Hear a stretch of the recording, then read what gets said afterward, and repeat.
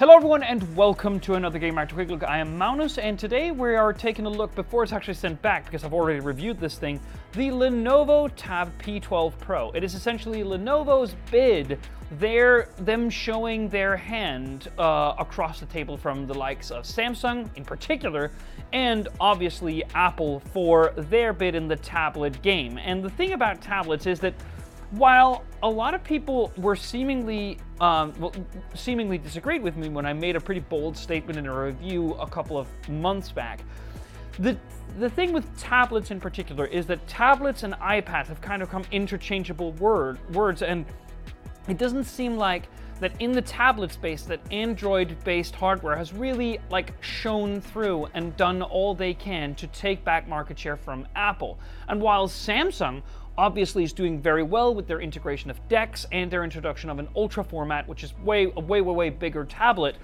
that uses One UI. And a lot of people want Google in particular to offer up a software platform which is just more akin to something like iPadOS, which is tailor-made for a tablet experience, and they just seemingly won't or can't. We have Android 12L. In fact, when I partially reviewed this thing, I tried a beta developer version of Android 12L, and let me tell you, it was rough, man. And seemingly it's something that they're going to completely get a hold of and control before the launch of their own Pixel tablet, well, I think sometime next year.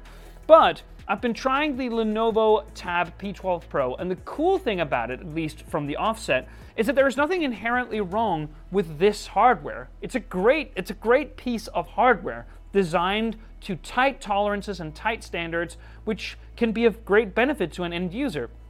See, like this, it's just 5.6 millimeters thick. It's all aluminum. There is room for a micro SD card, which I absolutely adore. There is a pen included in the box, which I've only really used once. I haven't even put it out of its wrap. I only tried it very briefly, and I've also packaged everything down to send it back to Lenovo. But the thing about this pen is that it charges on the back, like so. And I don't really like that because that means that when it's on a table, it wobbles around. It doesn't lie flat. I like the iPad way of doing it, where it's on the side, because then all postures and different sort of usage paradigms are allowed. But at least it does charge magnetically through this, the back of the tablet, so that is actually a win. And again, the pen is included in the box. Very nice. The screen itself, as you can see, it's really big. I mean, this is around, I think this is 12.6 inches, thereabouts. It's a 1600 by 2560 AMOLED panel, peaks up to around 600 nits, which is fine for most usage, I think. It's 120 hertz, it's HDR10 Plus compliant, it has all the things that you want. It's made to be held sideways like this, meaning that the camera, unlike on an iPad, isn't over here somewhere, but is actually correctly mounted here. It has a side-mounted fingerprint reader, which works really well. The stereo speakers on this thing, you can probably see the grills. There are grills here, and on the other side, here and here. They work very well. Inside, we have a Snapdragon 870. Now, that's not the newest 8 Gen 1 Plus chipset, but it works very well even on larger screens. And you can get it with either 6 or 8 gigs of RAM. With multitasking being one of the central aspects of tablet usage these days, I would probably go for 8 gigs of RAM. So that's just me. The cameras, and this is, I think, true of almost any tablet. I mean, the iPad cameras are fine. The Samsung Galaxy Tab S7 Ultra are fine as well, but these, it's like the big new series, a 13 megapixel main shooter, and it's just not very good. I mean, sure, for AR gaming or something like that, it's fine, or for video calling, the internal camera or the camera, front-facing camera is fine, but this is nothing to write home about, basically. As I said, it can run Android 12L, but mostly you are doomed for a more regular version of Android, simply scaled up and with a few software tweaks from the Lenovo itself.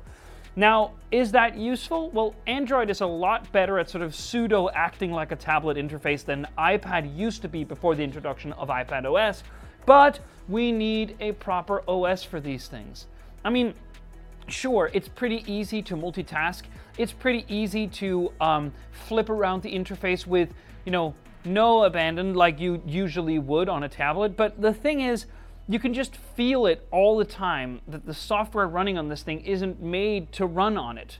It's like a Frankenstein of an OS, which has sort of been stretched and pushed into being something that it fundamentally isn't. So there is just some shortfalls there. And the main thing I think also that might be a problem is the price, because it might vary pretty significantly based on where you are, but I will say that here in Denmark, it costs around the same as the smaller iPad Pro, which is too much for what you're getting. But Lenovo is very much one of those manufacturers that make pretty cool, pretty near stock Android tablets. So if you, for some reason, don't want a Samsung tablet, this is one of the best alternatives that you're going to get. So thank you so much for watching. See you on the next one.